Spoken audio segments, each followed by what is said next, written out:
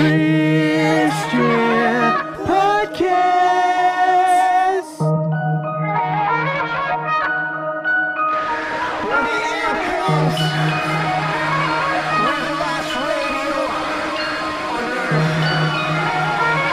When the end comes. Hello, survivors. If you're listening to this, that means you're still alive. So you guys know me. My name is Beto Gudiño. I'm broadcasting from a tiny home in Southern California. Today we're going to have a super special guest, Kent Carlson. We are going to talk about the consumerism in the American church and what does that look like during the COVID-19 season. But I want to acknowledge that we've had visitors on our blog from many places around the world. From Rwanda, Nigeria, Ireland, countries as far as China. And we want to thank you for tuning in. We want to elevate your voices and would love to hear from you. If you want to visit our website, www.christianpodcast.com, to get to know me. And today's interview is a little bit long, so let's go right in. Here we go.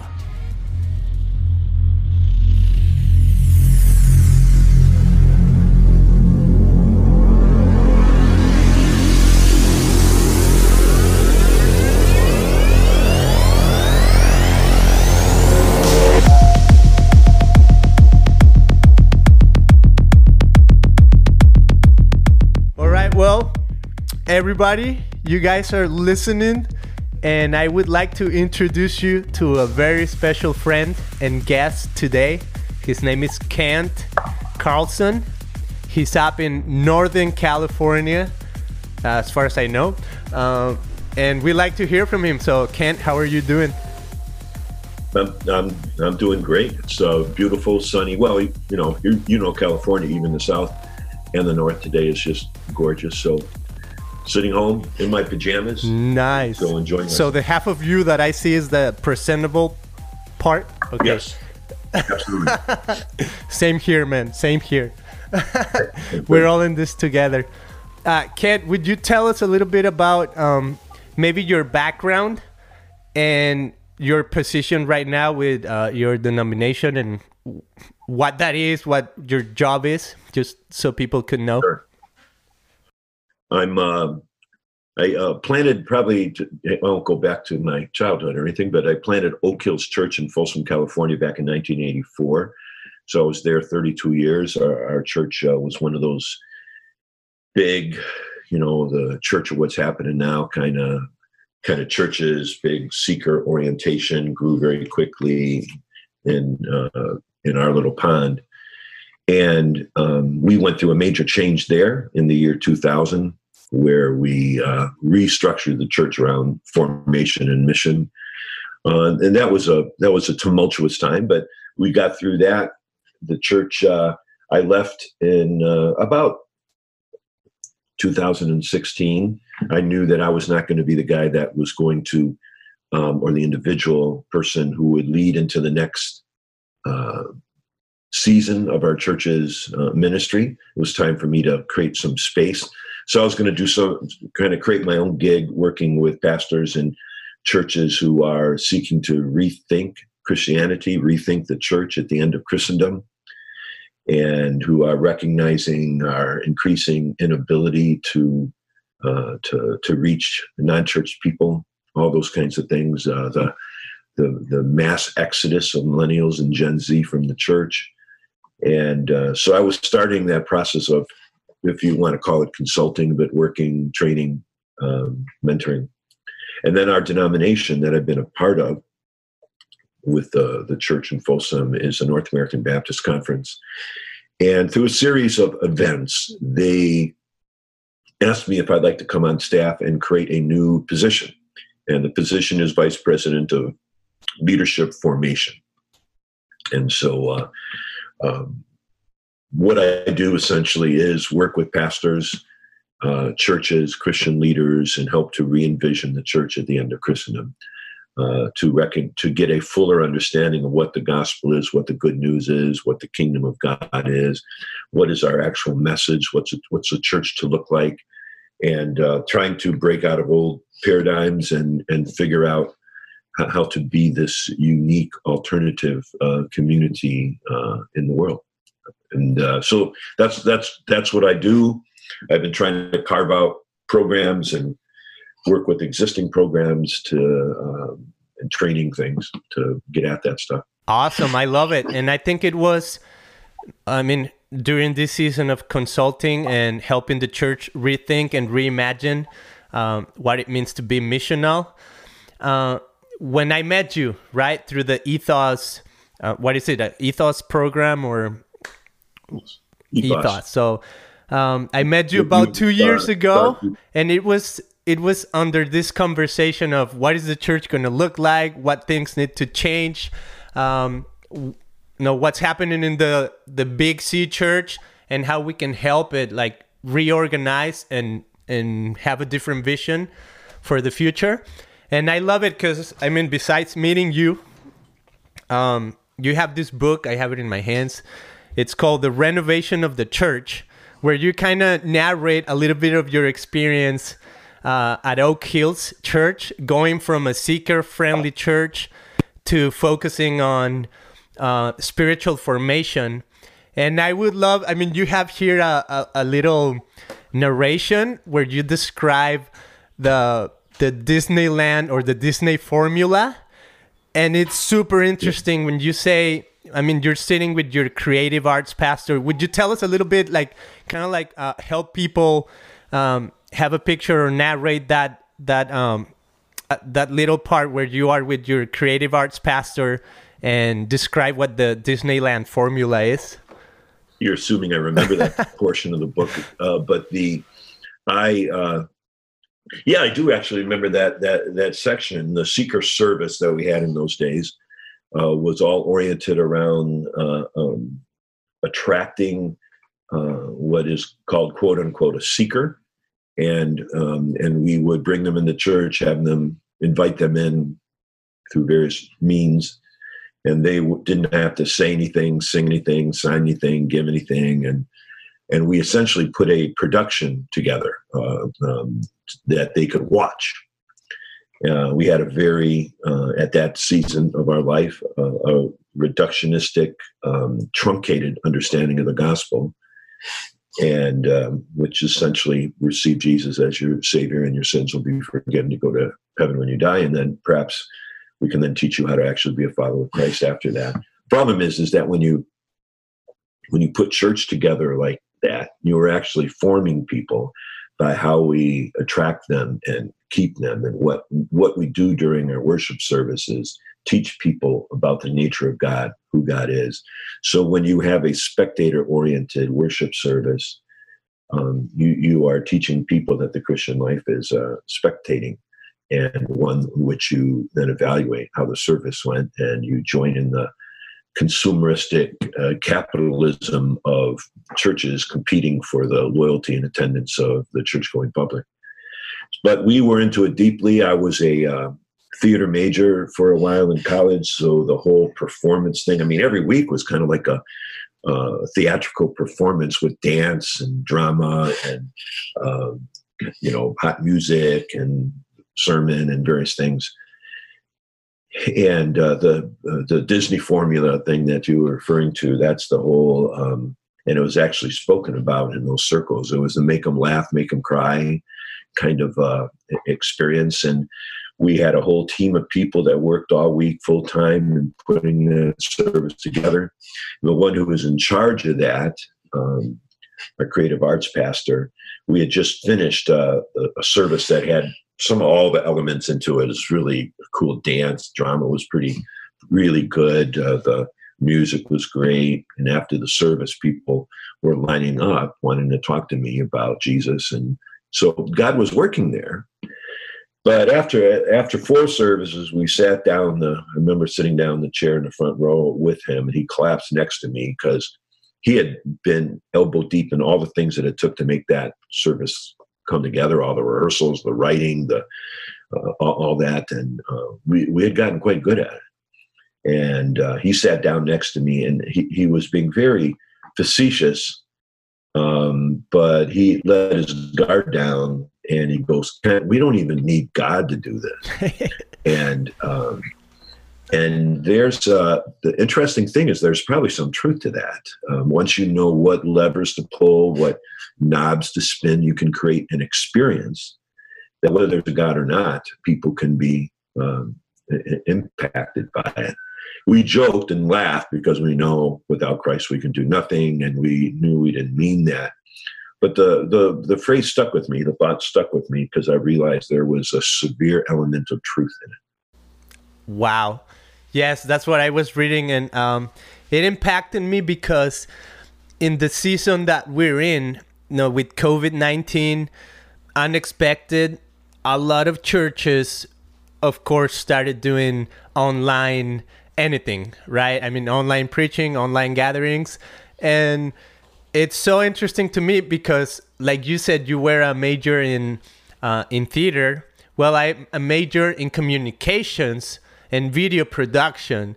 So I happen to thrive in this COVID-19 season. It's like, wow, I'm actually putting together the services. They're looking amazing because I'm a camera guy, right? I like the angles. I go out, I picture the palm trees, the sun. And in a sense, it's almost like I'm doing what I love, but I noticed that we are kind of doing the same. We're putting a production of good content and good quality out there, but now people don't need to come and sit down and watch it in front of them, right? Now they sit wherever they're at and they watch it on their phones or their computers. But it's almost like a very similar experience.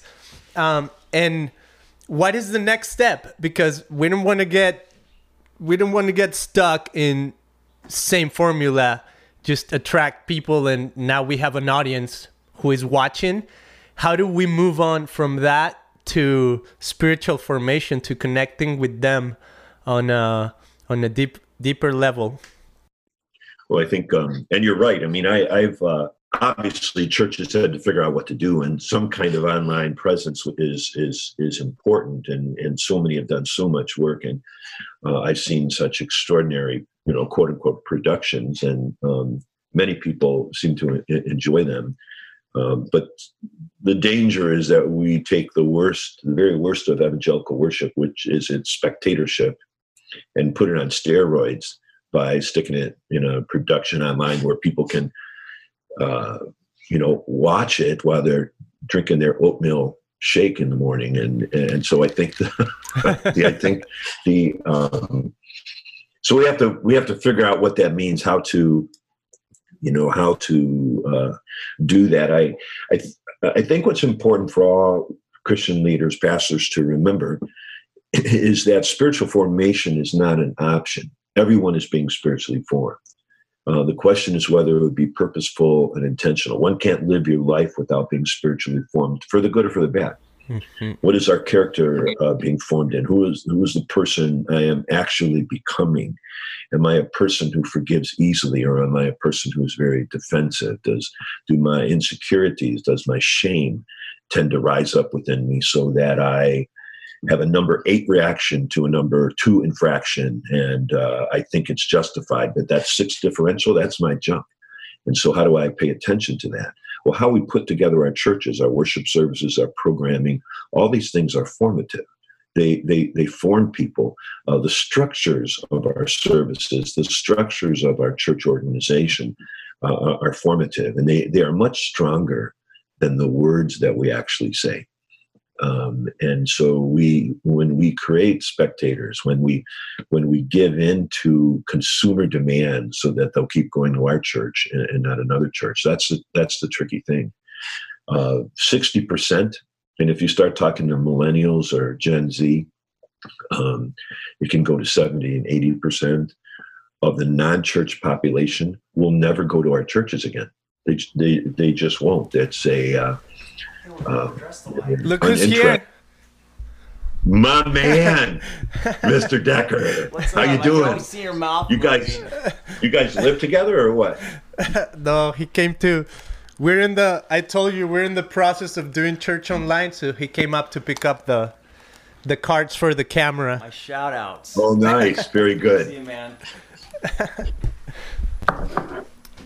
We're doing this online, so he's working from his house with the camera, but he happened to leave the memory cards here, so he had to drive here and get them. So we're not social distancing, as you could see. No, apparently not.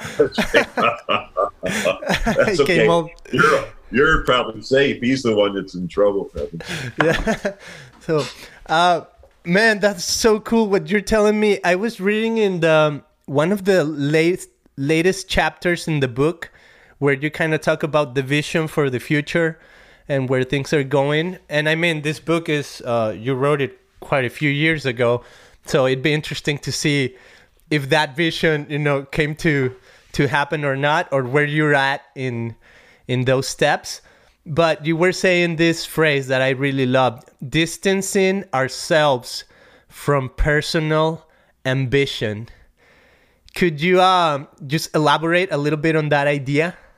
Sure. I think, and this is part of the problem that's come up with the online experiences during the COVID-19 quarantine. I've seen a resurgence of competition, all cloaked in nice words because we're nice people. We say the right things, all Christianly and everything. But people are talking more than ever about how many views, how many people. Their weekend service is doubling, and they're always gonna have this because of the impact. And I mean, and what they're not saying honestly is people stroll in for 15 seconds, a couple minutes, and they're eating their eggs and they're, doing all sorts of things, taking their phone into the bathroom, and they, they're not really attending the church. They're just having this opportunity to check out a whole mess of different churches. And that's not everybody, of course. I've seen some, and our church has been involved in just really brilliant, beautiful online experiences where there's a lot of interaction in real time, and that's pretty cool.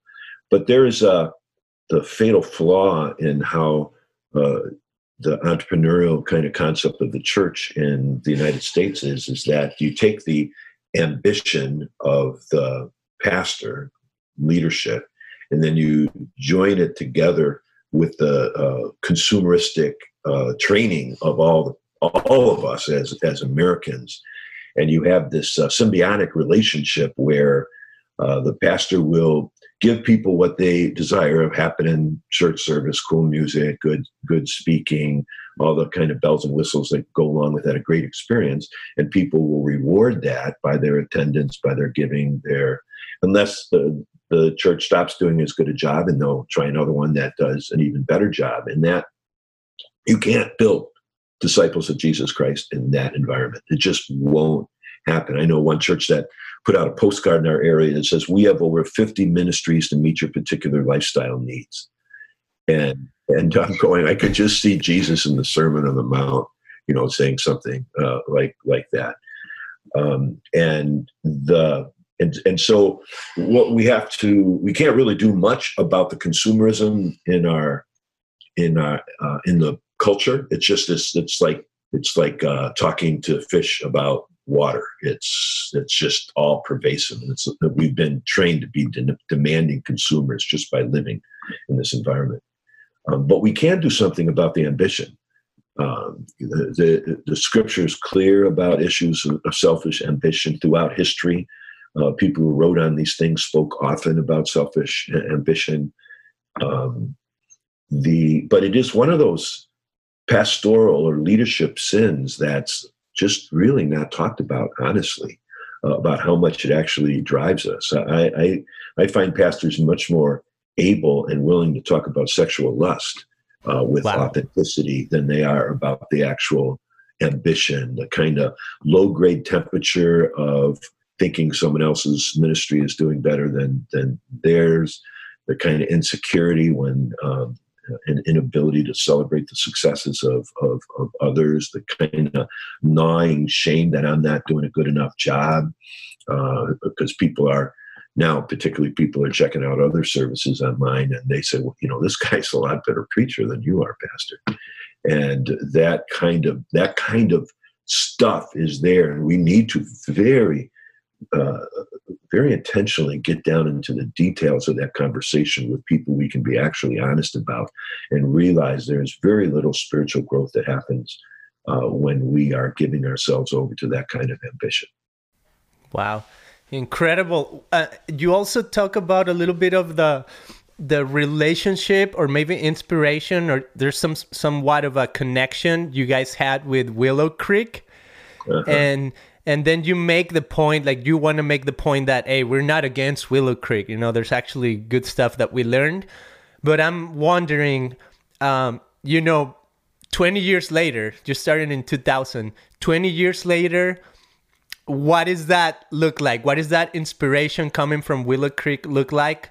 Do you still value maybe the things that mega churches did or are doing to inspire people?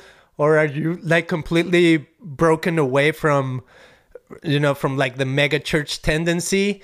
Or I'm just curious to know what's the relationship nowadays in your mind, at least, with kind of like the mega church experience. Well, God's in the mega church, and some of the finest leaders on planet Earth are pastors of mega churches. So I would be very hesitant to want to get into the hidden and sometimes not so hidden motives of any kind of pastor. I don't see ambition more fully raising its head in the pastors of mega churches, like more so than pastors of small churches. Small church pastors sometimes just wish they were better, and they feel this constant, like I said, low grade temperature of inadequacy. But that comes from ambition as well, not a sense of acknowledgement of who I actually am, my identity, my life is hid with Christ in God. And so I don't live with this not enoughness. I live with this completeness, with the sense that in Christ I am complete. For the large church pastors, I think they simply have to wrestle with the idea that the way a large church is structured, the kind of things it takes to keep that machine running, inherently has a very strong consumeristic bent to it. And once you create a structure that needs that many people coming, it's very hard sometimes to be the prophetic voice that you need to be, because some people will leave, and they won't like that.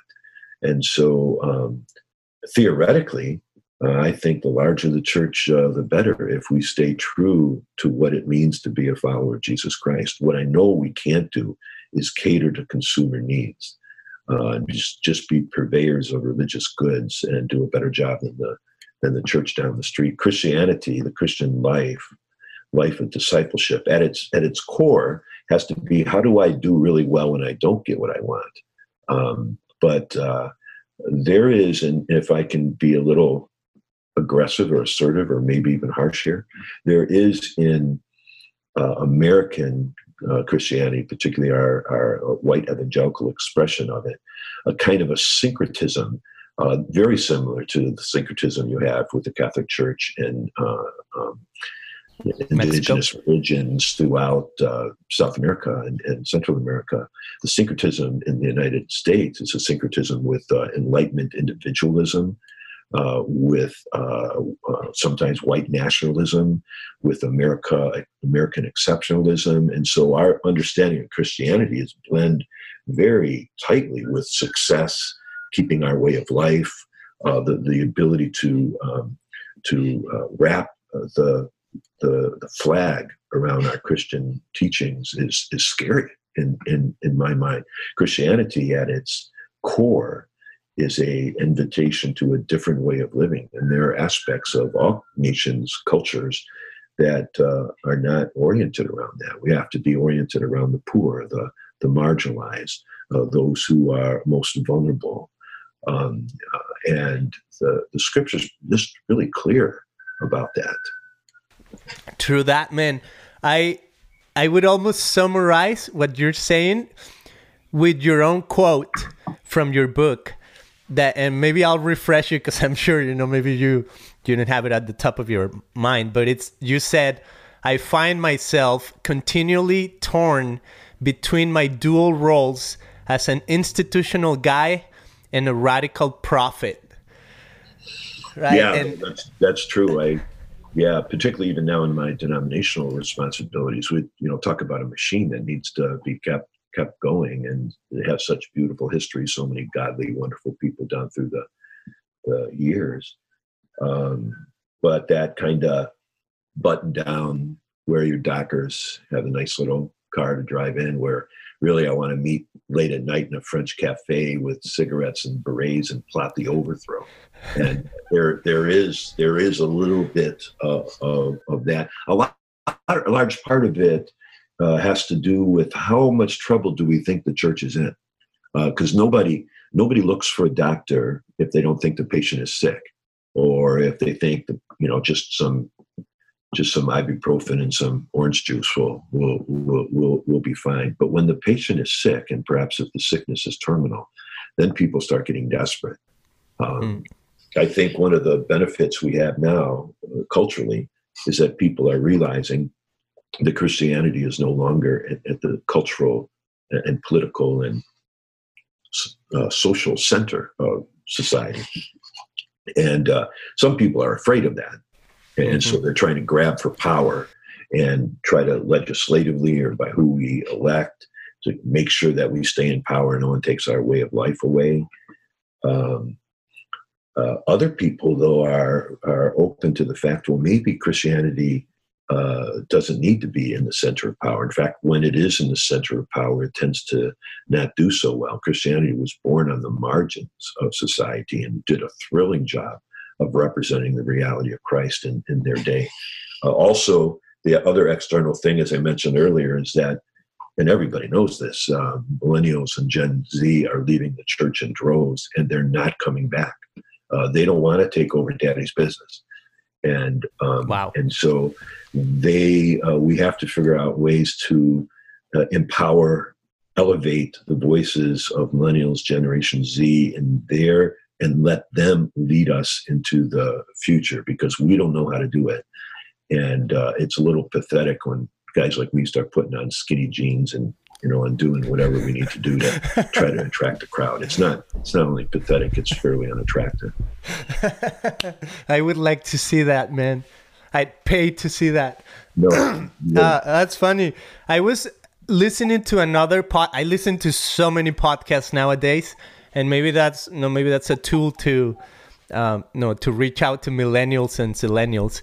But I was listening to this podcast called Doctrine and Devotion, and I think it's like a couple guys, but I think they belong, I could be wrong, but I think they belong to like the Southern Baptist Convention. And in one of the episodes, they're actually talking about what is wrong and what is good with their denomination. What would you change? So one of the guys asked the other guy, okay, what needs to change? And he's like, well, first, the name and the logo. and I was actually listening. I'm like, he's totally right. Because in my mind, I could be whatever. But when I hear Southern Baptist Convention, just something about the name, when I came to America, I was like, Southern Baptist, it sounds like a huge name, so almost like political. And I like it, right? And North American Baptist, it's North American Baptist, right? It's almost like political too. But it's North American, but Mexico isn't invited into it. So yeah, exactly. We don't have enough Christians that can categorize as that. But I was actually man, a good logo and a different name, maybe that's a way to rebrand a whole denomination. And that's kind of like a silly thought, but this is where I wanted to go with the denomination thought. because I was reading this other book, and I was mentioning it to you before coming on the call, by Leonard Sweet. It's called Rings of Fire. In the middle of the book, he sings the song by Johnny Cash. But he's talking about the rise of the nation state and denominations at about the same period in the 1700s, or actually in 1700s or so. So he says this, it says, it's no accident that the mediating structures known as nation states and denominations are coming apart at the seams and at the center. And it was probably no accident that they both appear in the same decade, in the 17th century. So then he lays out this question, and I think, maybe it'd be interesting to hear from you what your answer would be to this question in terms of coming from a denomination, right?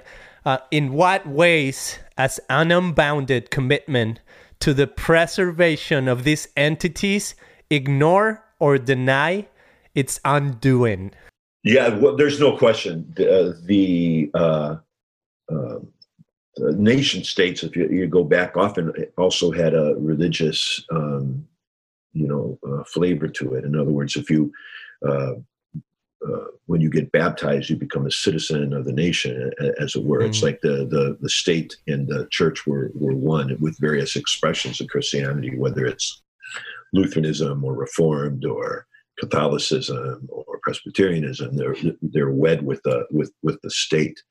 And that works well. I don't think it ever worked well because it consolidated power, and people used force, sometimes even military force, to evangelize, which is, this is the whole story, as you know, of colonialism in South America and Central America. And this is the inherent problem with nation states, with church states or state churches. You have a tendency to try to advance the cause simply by the political and sometimes military power that you have. And so it's not real. The expression of the Christian faith, this doesn't mean God's not in it and working, but the organic, beautiful experience of Christianity can never thrive in a controlling power over environment. Denominations, oftentimes they began with particular theological emphases, or in opposition to other people's theological emphases.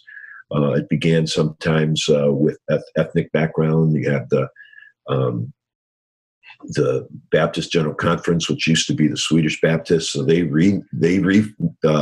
named themselves the Baptist General Conference. And now, again, in your little suggestion of change the logo and the name, they changed their name now to Converge. Nice. Which is, all these churches and groups are using verbs to describe themselves now. So maybe it's a good thing, but obviously nothing substantive comes when changing a logo or the name. It's a stylistic thing. The real change has to become with our understanding of our self-identity, why we exist. My own denomination used to be the German Baptists, and there's hardly any Germans left anymore. Although there are some, but they changed to the North American Baptists, which I agree, it's an incredibly boring and rather inaccurate title for who we are. But I'll just say this: I think in most denominations, there's a real crisis of not even knowing why we exist. Sometimes we exist because in the beginning stages, take our denomination, a reason for existence because they wanted to reach German immigrants with the gospel. And they did actually an extraordinary job. And then for a period of time, they were a missionary sending organization that has missionaries and mission work all over the world. But for quite some time, decades and decades, it's been trying to figure out why we exist. Why do we gather people together? We did so sometimes just because relationships. So-and-so went to school with so-and-so, and they got married and they had kids and they went to the same school. So you have this kind of family thing. Obviously, nobody in my church knows that story or feels any loyalty or familial kind of connection to it. So why do we join together So I think denominations as a whole are trying to answer the question, who are we? Why do we exist? Where are we going? And who can we, do we actually need to exist? And how do we join together? Who do we need to help take us there? In our particular denomination, there has been a rallying around the phrase missional formational movement. In other words, recognizing from a theological perspective that the church always has this missional out there motivation. We don't exist to have services on Sunday morning. The Sunday morning service is not the destination, the be all and end all. It is a way to get together, to tell the story again, to remember who we are, but then we're sent out. The formational aspect is we are not just sent out with people saying things. We are sent out as people who are being transformed into the image of Christ. And our life as individual persons, but even more importantly, as a community of faith, is beautiful.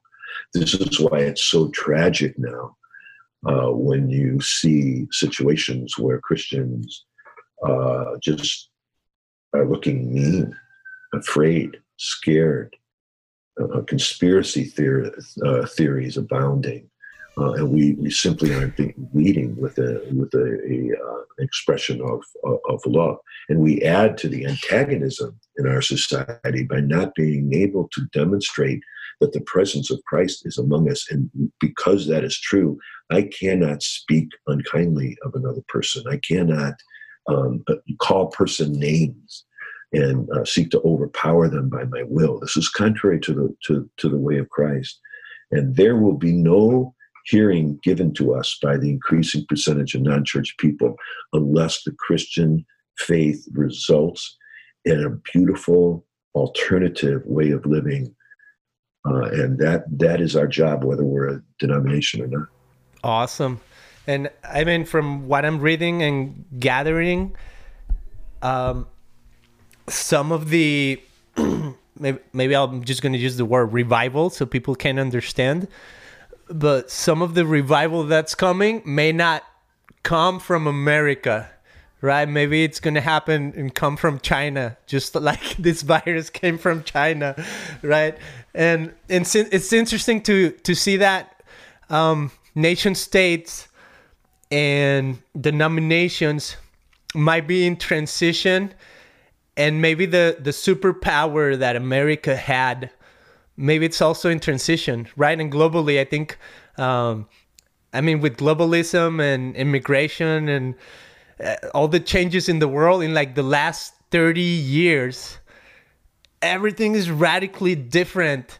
And now economies like in the East are superpower economies, right? So who knows what in 20 years, who's going to be in control or in command? Some people are suggesting, even like Leonard that I'm reading, suggests that it's going to be corporations that are going to be in, kind of like the governmental control is going to come from corporations. And even some, sci-fi movies that I watch portray that sort of vision, right? Like Ready Player One and some shows I watch on Netflix. It's like, okay, now the corporations, and you kind of see that a little bit with like Amazon and Facebook.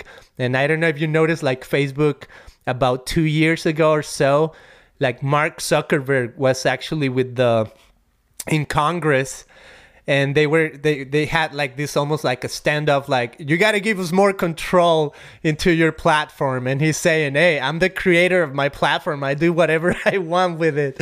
And they're like, but we're the government and we need to have access for the benefit of like, the population and stuff. So just in a fun way or whatever kind of way, what are some of your predictions for what's going to happen, let's say in, 2030, 2040 with the church, with, where things are going?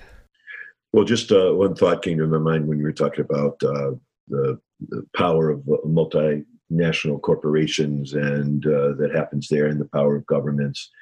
The story behind that I think always needs to be told is that regardless of what power centers are in control, it is the marginalized of the world who are the ones who get the short stick all the time. Power always goes after the most vulnerable, even things like climate change. People of wealth and people of power will be able to protect themselves. The most vulnerable will not. And they're the voices that are left out of these discussions. And this is what's so terrible in my mind about kind of a nationalism, particularly a Christian nationalism, that I use our country because that's the country I live in. When you get people thinking that God wakes up in the morning and checking who's sneaking into his favorite country, and that's a concern of his, and that he looks at the world in the same way that we look at it. And I think Christianity always has this. It's never about power. It's about power, but never power over. It's the power of the reality of the Spirit of God among us. And it's a power derived from love and being for the other. Looking ahead to the future for the church. Did you want to say something there? I saw you. I was coughing my COVID out, man. You had a cough button there. Way to go. With regards to the church, I think, and again, there'll always be some large churches, at least in the foreseeable future. But I think we'll see many more the celebration of a smaller church. In fact, some people are referring to networks of smaller churches. There's a guy named Brian Sanders who wrote an extraordinary book called Underground Church, and he comes out of a network of churches out of Tampa, Florida, where there's hundreds of churches that have 12 people in it, 18 people, 20 in it, who all have elders there and who all are gathered around a mission, and they refer to as micro churches. And nobody on staff in these churches are paid. Or none of the leaders there are paid.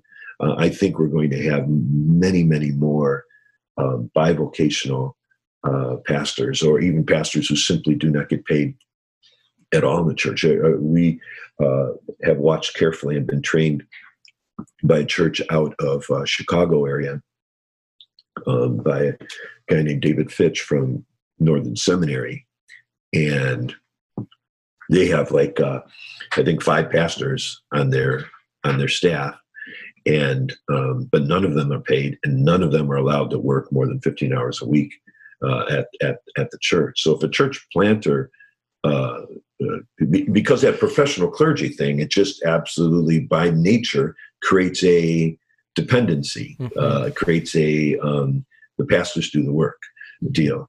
And so if a church planter, a guy or a woman wants to plant a church comes to me, and I say, well, go apprentice as a plumber for a year. Learn how to become a plumber, because you can pull $70,000 a year if you have, any kind of energy to you once you've been trained that way, and then go plant a church. And if for some reason the church requires you to put more time and energy into it and draw some salary, that's fine. But what you have is a church planter coming into an area, and they want a full-time gig as a pastor. And so to do that, by the end of the second year, you have to have 200 people coming. And so right away, you're asking all the wrong questions. How do I get people to come to this church? And you're asking questions of attraction oriented around the Sunday morning service. I think one of the benefits, potential benefits, and I hope we learned some of this, is in the COVID-19 time, in American churches, North American churches, the central aspect of the church, the thing that everything gathers around, is the Sunday morning service and the building. Trying to imagine what would the church look like if we didn't have those things. Well, we get to imagine it now. Yeah. But what are we actually imagining? And so you can, Alan Hirsch has this wonderful illustration here where you think of the Sunday morning service and building or the church as a chess game. And the Sunday morning service and the building is the queen. And the queen can do all this stuff and move in any direction. It's the most powerful piece on the board. But now we're playing without the queen. Mm-hmm. And if you want to be a very good chess player, you have to learn how to maximize all the other pieces on the board. If all you do is depend yourself on the queen, well, then the queen ever gets taken, you don't even know how to do chess anymore. And so what we're doing now is playing without the queen. And we should be figuring out what are the aspects of the church that we have atrophied in that makes a church strong. But instead, I fear that many Christian leaders are simply figuring, okay, our queen's been hurt, but how do we put a Band-Aid on it and try to save the queen? God save our precious queen. Yes.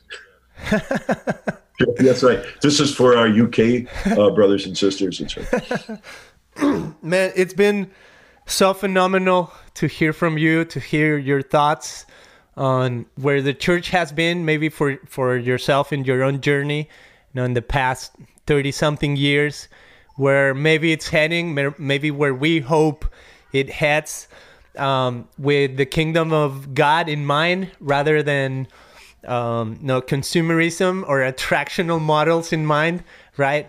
But missional models in mind. And I think probably this COVID season it's part of God like almost hitting the reset button and saying, okay, focus on what's important. And for some churches it might happen, right? From some other churches, like you said, we got to save the queen now, and all the energy is into that.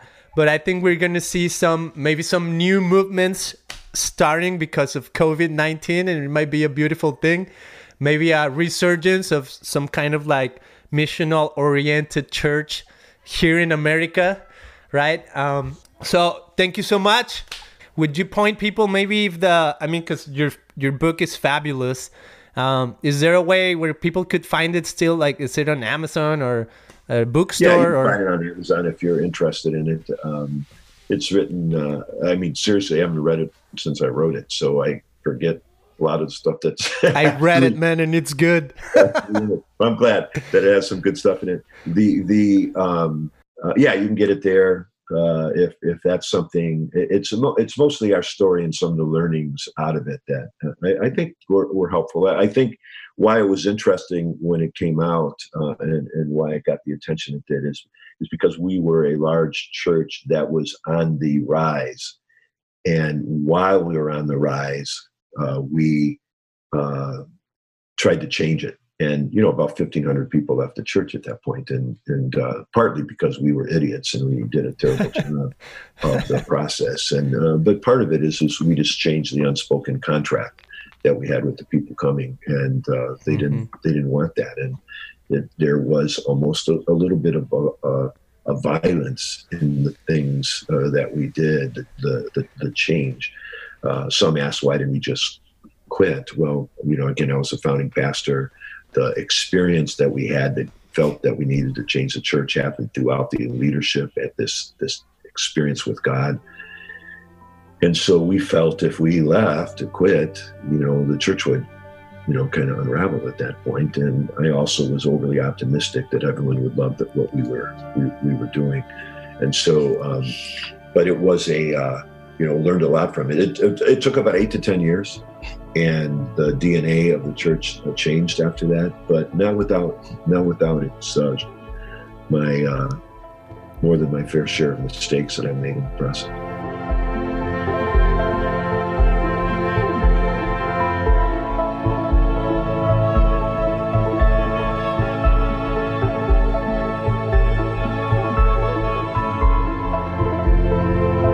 Cool, awesome, man. Well, I highly recommend it. For people that are listening, it's called The Renovation of the Church. What happens when a seeker church discovers spiritual formation? And on the cover, you have pomegranates, and you were explaining to me how is this related to the topic? It looks. The book has the red and black has a little Vampire Diaries kind of look to it, and then the pomegranates gets the whole Song of Solomon. So it's like Song of Solomon meets Vampire Diaries. It's the kind of, they did pomegranates because pomegranates were in, I guess. And I had, we didn't have any say in that. So okay, we're going to say that the church needed to become healthy, and pomegranates are a healthy way to. Yes. Okay, that's good. That's all right. That works. We'll make it work. Man, really appreciate you. Thank you so much. Thanks for having me. It's been a treat. It's been fun getting to know you, and blessings on this podcast. It sounds great. Thank you, brother.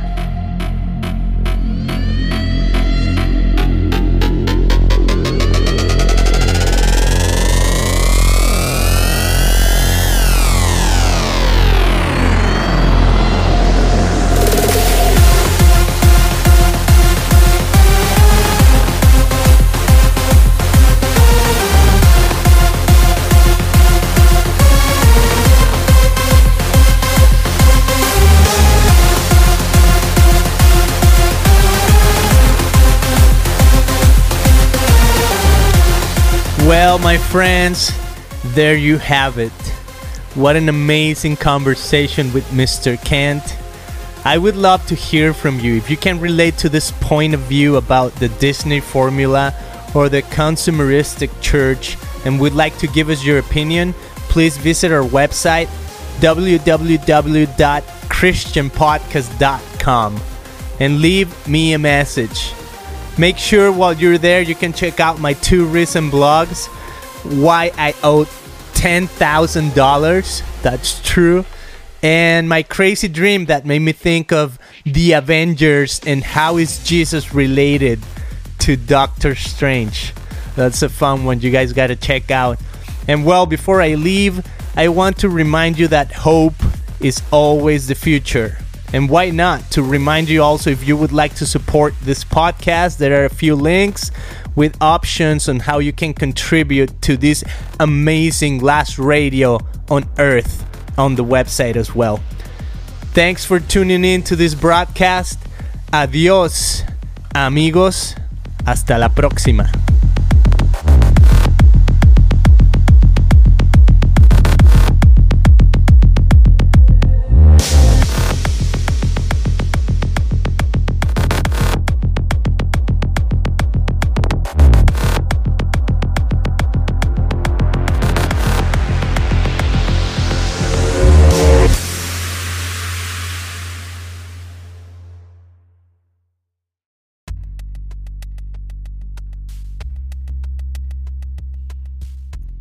Thanks for listening to this episode of Christian Podcast.